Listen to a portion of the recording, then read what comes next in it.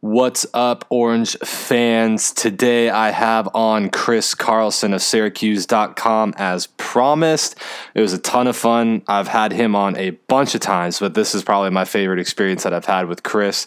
He's an awesome dude. Like I said, is a writer for Syracuse.com. Go on Syracuse.com, go to sports, and we cover basketball, football, stuff going on campus. It is a pretty loaded show, so I'm not going to take any more of your time from your ears listening to my friend from Syracuse.com, Chris Carlson. Here we go. Because they came to Hooters?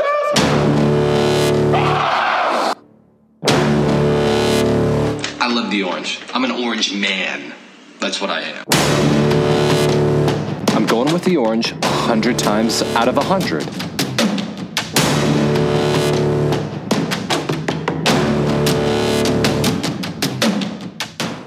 All right, I got my buddy Chris Carlson on. He's at Syracuse.com. I actually, when I was visiting, I was walking through downtown, and is that actually your building, the Syracuse.com building that's like right in the middle of town there? I don't think I've ever seen it before I was walking around.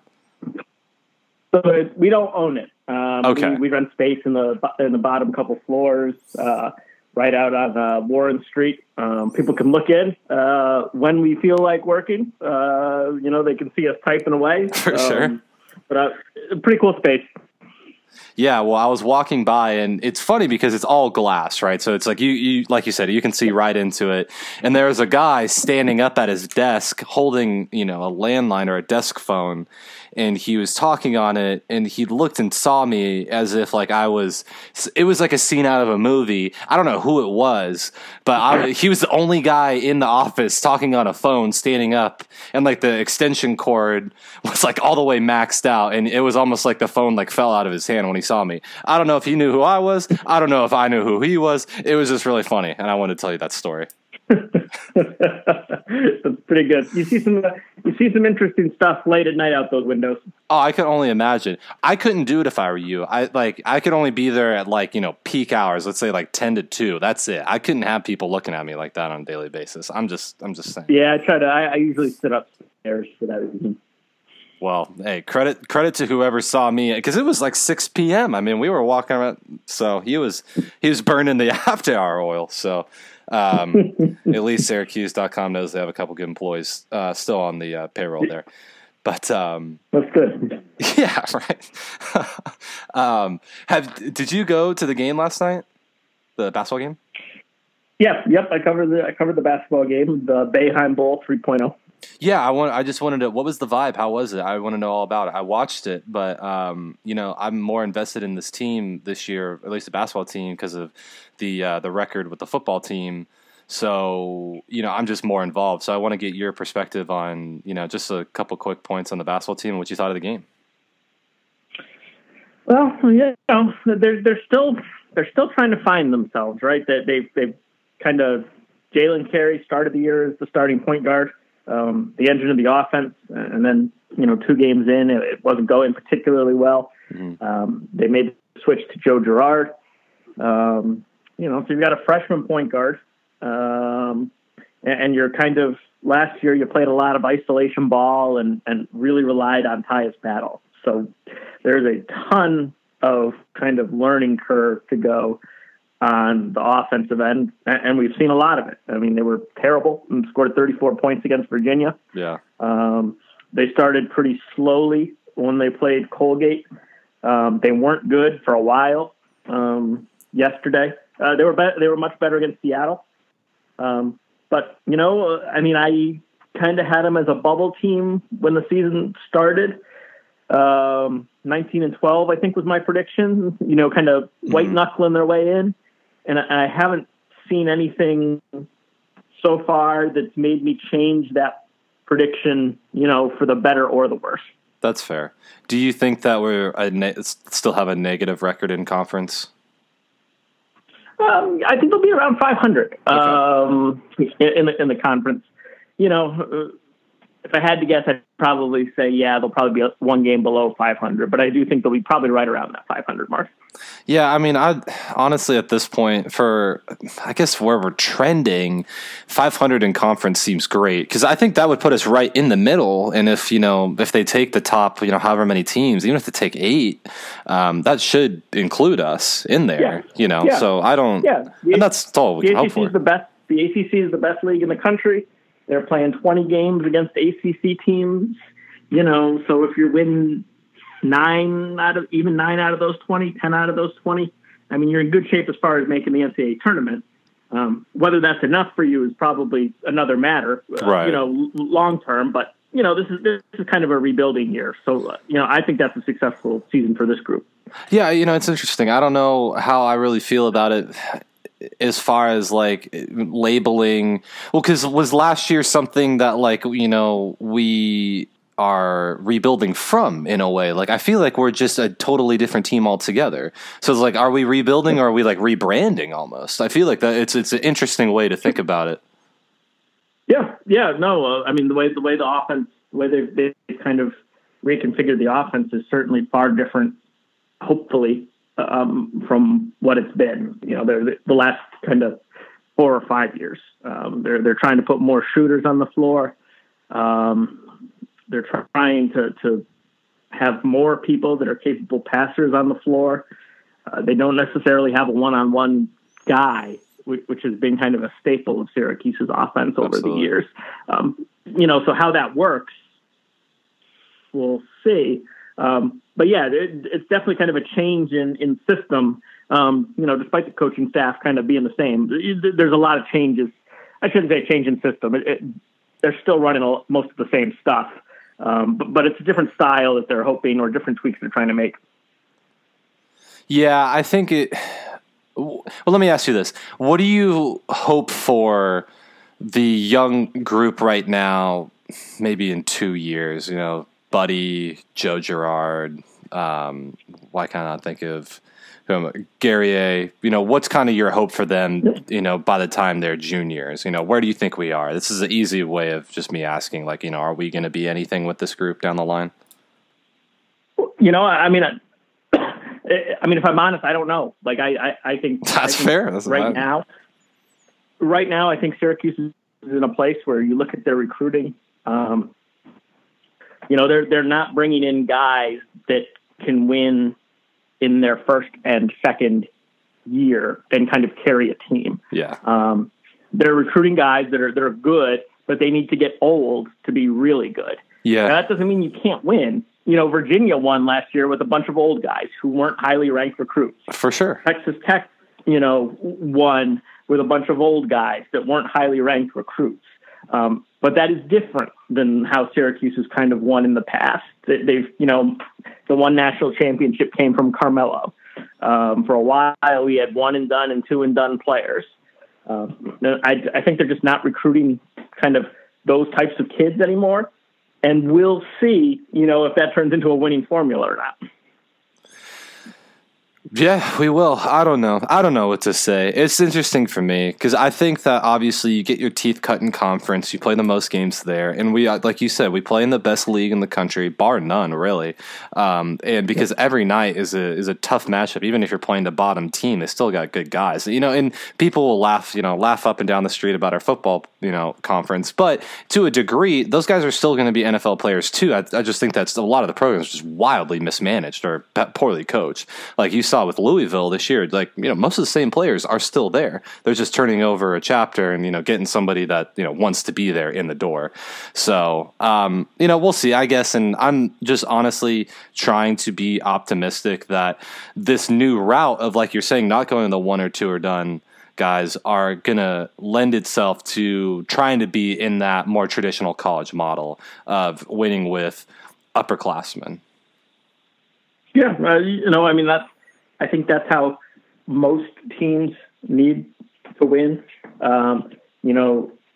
Especially you look at a lot of the one and done players, they're all congregating at the same schools. So it's just really hard to get those guys on campus. And if you're not getting the absolute top of that, then they're hard to win with. And Very. Syracuse hasn't always, lately they have not gotten the absolute top of that 1 and 2 and done. Right. They've gotten, players that jump to the NBA and they're the number 20 or the number 30 pick in the NBA draft.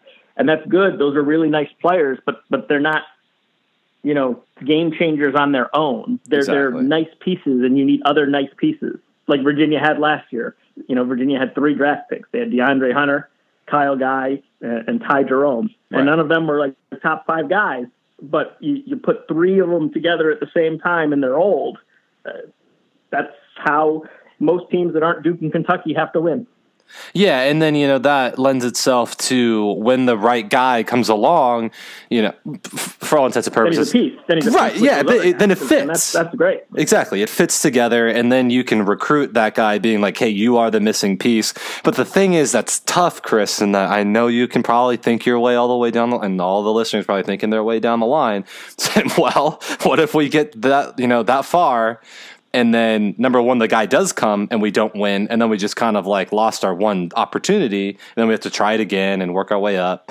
Or, let's say we don't get that guy and then we just have, an average team again. But and again, I'm just trying to find a way in my mind to where we're just contending, legitimately contending. Yep. Well, the Syracuse coaching staff certainly likes this freshman class. Joe Girard has already been much better than I thought he would be his first year. Likewise. He's looked really, really good. Bryson Goodine was the guy that I saw the most in high school.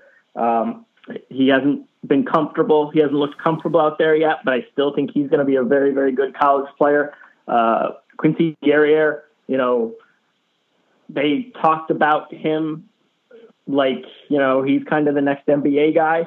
He doesn't look like it yet, but from the body and the athletic standpoint, he's a guy that could get there eventually.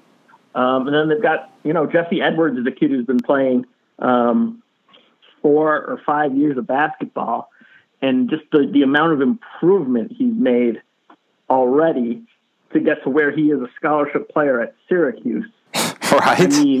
If he continues on that trajectory, he's going to be exceptional. The question is where he starts to level off, which is fair as far as his development. But the coaching staff and John Bolajak is going to be probably a program guy. He's redshirting this year. He's going to be probably a depth player over the course of his career. But you need those. But I don't think that any of those guys are carrying a program this year. And I don't think that those guys are going to become exceptional this year. They need Elijah Hughes and Marek Dolezaj to really kind of carry them. And are those guys that can carry a team deep in the NCAA tournament? I'm not quite sure. Yeah. No, I gotcha. But look, you've given me a lot of hope already in this amount of time. So that's all I can really ask for, Chris. I thank you there. You're covering the, Otto's Army student section at the games. And that's why I kind of want to talk about basketball in general is that there's been some, acts of hate on campus, with some racist graffiti in Otto's Army. The student section has protested a couple games with the hashtag #NotAgainSU. I don't want to spend too much time on this just because, I don't want to give the haters the spotlight. But, what's kind of been the vibe around campus? Because I'm not there to see it. I want to hear it from your perspective. Well, the last couple days here got really kind of chaotic and scary in that, emotions were already really high with some of the, acts of racism and anti-Semitism. Students were already pretty emotional. And then somebody somewhere on the internet uploaded kind of this mass murderer from New Zealand, a manifesto on a message board. And somehow a rumor got started that manifesto was then airdropped to students over their iPhone. Now, to do that, the person has to be in close proximity to students. So right. This rumor was that somebody very close was, dropping, literature produced by a mass murderer and sending it to students, which is very, very frightening. And the idea that is a threat, students had every right to be scared. Yeah. And, in this day and age, right, where we hear about mass shootings on the news every day, students had every right to be terrified, from that. The problem is that never really happened. The manifesto did get uploaded to a web page, to the website, but it was not airdropped to students. Now that is still very, very bad and inappropriate, and the students have every right to feel angry about that. But I think the fear would have been a lot less without kind of that rumor taking root and really spreading. So it's been a really, really, the student body has been very emotional. Students left early for Thanksgiving break. Teachers canceled classes. It's been a kind of a really, really scary, kind of chaotic time up here. But thankfully, it does seem like we are pulling out of it to some degree. We have heard that is a hoax, and there's not an imminent threat to anybody's, safety. The chancellor has met with kind of the protesters who are kind of seeking just to make some improvements on campus. And it sounds like they are, pretty much almost agreed to everything that the protesters want. The protesters have been sitting in the Barnes Center for more than a week. So I am optimistic that hopefully this kind of chaotic, scary time is hopefully coming to a close, and after the Thanksgiving holiday, hopefully kids are able to have kind of their normal college experience again. What were 2 or 3 things that the protesters were requesting from the chancellor? So they, the protesters, and it's largely people of color who have kind of organized the protesting, but there's different groups that have met with the chancellor and made different demands.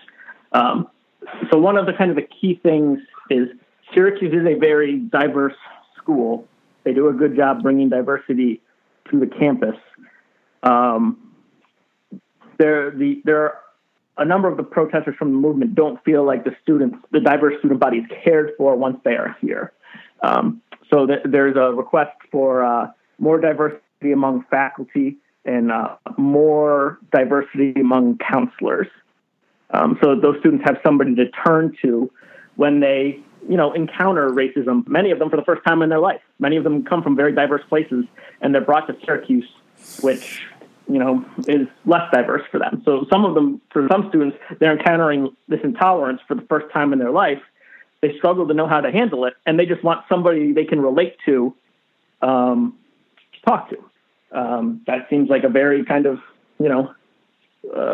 intelligent thing. Yeah. And, the chancellor, agreed to that. He said essentially, yes, we need to do that. We need to hire more diverse faculty. We need more counselors. That was kind of one of the key ones to me. There are also, there's a kind of a program that students are entered into when they get here. It's called SEM 100. And it's supposed to teach students about diversity, and, bias and prejudice and, appropriate language, even, if you haven't grown up in a diverse community where you had to learn some of those things, what's okay to say and what's not okay to say. That program so far, I guess, clearly from what we're going through, that program hasn't been effective.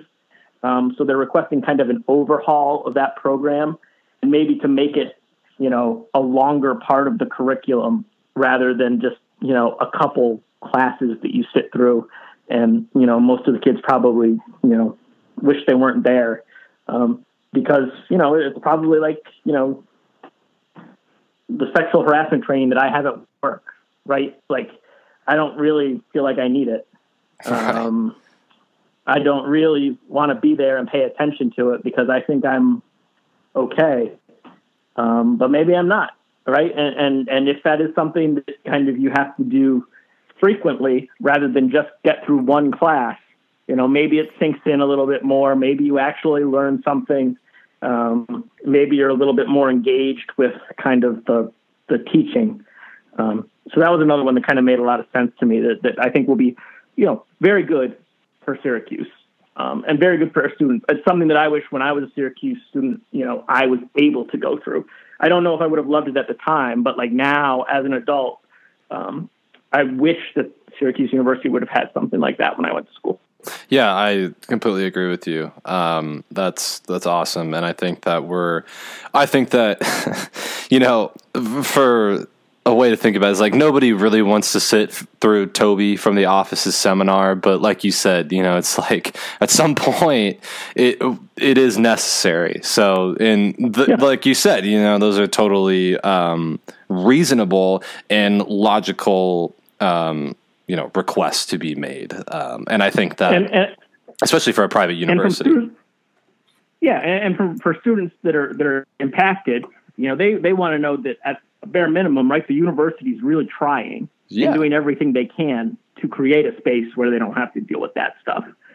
So at least, even if it doesn't work, right, even if there are 20-year-olds that aren't paying attention, like I might not have when I was 20, at least Syracuse tried to reach those kids, and they put together a curriculum that has a chance and made the best possible effort to do it.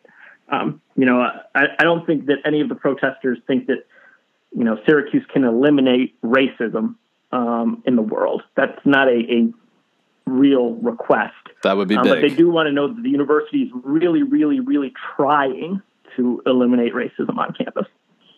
That's awesome.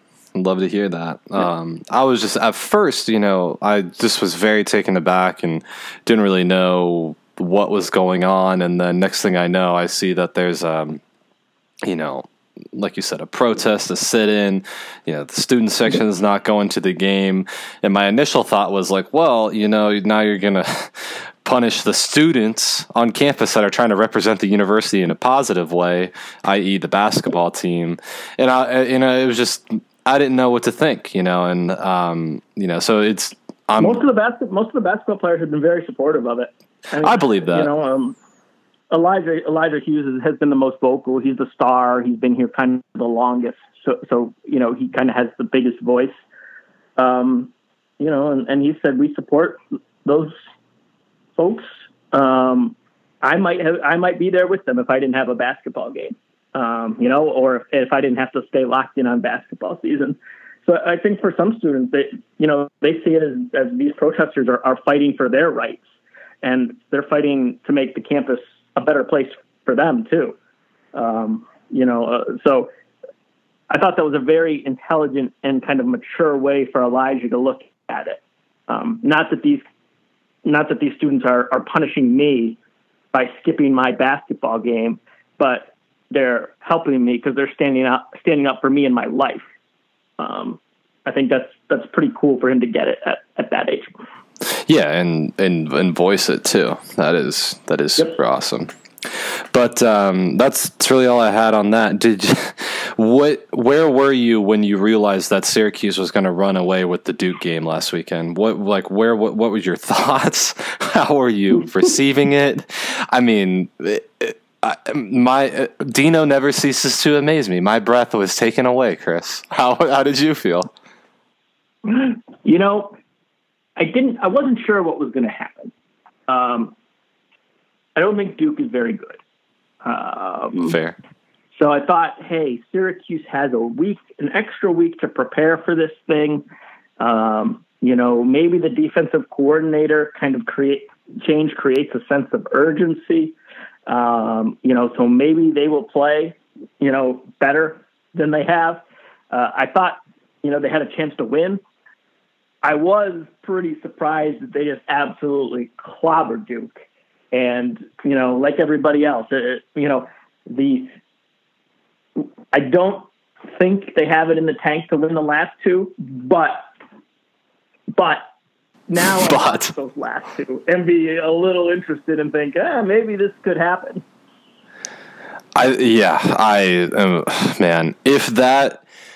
I think we're getting an all-time. This game on Saturday is gonna be an all-time reaction game. Like minute by minute, it's gonna be like I'm in, I'm out. I'm back in. No, I'm back out. Depending on how it goes, because I get it. Look, I went to the previous game before Duke, and that was painful. That was a very lifeless performance. Yeah, I mean, to say the least. And the fact that we turned around, and not only did we get our first Power 5 win, we embarrassed another team. An embarrassing team in and of ourselves. The 2 weeks prior went and embarrassed another team. I was like, I still don't really have like a take on the game, because it was as if things just didn't stop from last year. It was a snapshot into what I thought this whole season was going to be. I guess,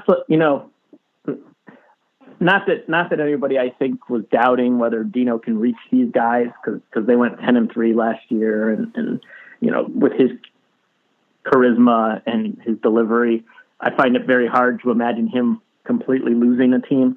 But it certainly showed that Dino still has their attention, and that these guys haven't checked out, and they're still working, and they're still trying, and they're still giving effort. And after the BC game, that was very, very important. And I think that was very, very good to see if you're a Syracuse fan, right? They had a chance to mail this season in, and they chose not to do it, and they chose to fight. And that in itself is a good sign. Yeah, I mean, I got texts that were saying, all sorts of ranges of things. But the biggest thing, I was just like, I didn't really feel like that, just by a bye week and letting go of a coach, a coordinator, even, was the recipe for that. It felt like the team finally was just like, you know what? We came in thinking that we were Clemson, and we realized quickly that we weren't, and we didn't know how to recover from that. And then they finally just kind of like looked, in the mirror introspectively and said, okay, well, now let's start playing. And I don't want this team to have to always feel like the underdog. Like, we can still be good and then go out there and play good. Like the mentality and the play don't have to always be so far off. Like last year, nobody believed in us. This year, everybody believed in us, and then we didn't know what to do. I think, having to always have the extreme chip on the shoulder is very tiring as a player and also as a coach. So I wonder how Dino kind of does that moving forward. Yeah, no, that is a really, really smart point, I think. None of these guys had ever come into a season, at least at the college level, where they were like celebrated and ranked feted and told how wonderful they were and told how great they were. And then kind of the whole build up to the season was to that Clemson game, right? We spent 9 or 10 months of build up to that Clemson game. Absolutely. And then it was over and they lost. And like, that was what seemed, at least, public perception wise, that was what the whole season was building toward, and then it was gone. So how could they So how do you emotionally kind of reload from that? And maybe you're right. Maybe they didn't. Maybe they struggled to kind of find that. And that off week for Duke and the coordinator change, and maybe it took them a while to find their leg. But I guess we'll find out, right? We'll find out this weekend if they can kind of hang with Louisville, because Louisville certainly has a very, very good offense. They're sketchy on defense, but they're going to score. So, not like Duke, kind of the opposite of Duke. For sure. To me, competitiveness, physicality, all that stuff, the traits that you want to see in a football team, I think can be measured the rest of the season in a way that helps me kind of understand where the team is going to. Like, I really don't want to look at this like preseason football after, if we do lose a game here or there, whether it be to Wake Forest or Louisville, because there's still positives to be taken away if you can overcome, some of those mental barriers too. So, it's not all won or it's not all lost, whether or not we go to the Texas Bowl again or whatever the low, you know what I'm trying to say. Yeah. No, I mean, there's,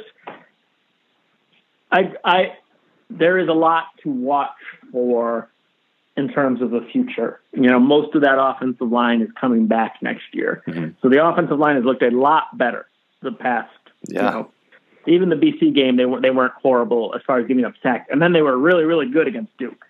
They were really, really good. So, is that progress real? Because I think, I think that's what derailed a lot of the season. And most of that is back next year. So are those guys better? And if they are better, then, we can start being optimistic again. Yeah. It's so weird that, as a former player, especially in those early periods, and I'm talking about the offensive line here, is that a lot of these young guys, they've gotten reps.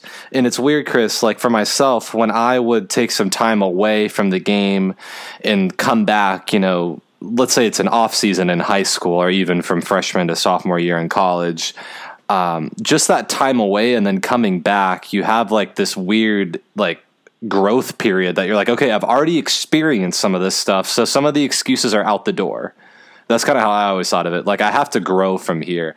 Maybe a bye week, maybe all this stuff happening and changing with the team gave the young offensive linemen like, hey, look, we have some experience now. We have fresh legs.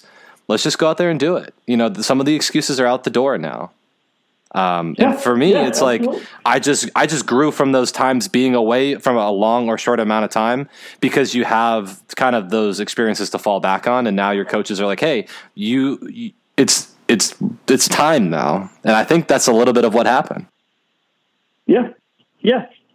I think that's absolutely right. I think that approach is going to be kind of very important for these guys kind of going forward. And I think you're right. I think we can measure it, the next couple of games, by how well they play, how competitive they are, whether they win one, whether they win two. And I think this is, interesting in the fact of, like, I wonder if this is a turning point. Like, we can look back this for years down the line, but like, do we start to have organic growth, natural progression, rather than 4-8 for 100 years, what it felt like, and then 10-3? That was an explosion. I felt like that's, we may have hedged against that when we talked last before the season, but it just wasn't fun to think that the team could possibly wind up sub 500. So, it's like, now is this season going to be the benchmark of being like, here's the natural, 10% improvement over time until Coach Babers decides to retire, or whatever the case may be, whatever that end date is. Between now and that end date, hopefully we can start to see the natural growth of a program. Yeah. And I do think with especially kind of the offensive line and the defensive line, right? Those are positions where you need older guys, just because they're so physical. And this was kind of the season where the fifth year guys were, recruited by Scott Schaefer. The fourth year guys were guys that Dino didn't have time to put together a full recruiting class. So he's kind of grabbing whatever he can at the last minute to try to salvage that class. So I know, technically this team is mostly kind of Dino's guys, but kind of the place where we've seen the weakness the most,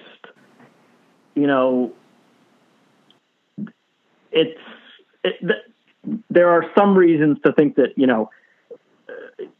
he was put in a little bit of a tough spot here, and there can be improvement kind of over time, as you said, so that this whole reload doesn't have to happen again. So we don't have to have this down year to get to a better year where the offensive line is more experienced. Yeah, 100%.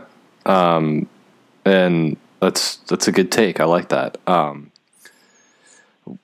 What do you think happens from here on out?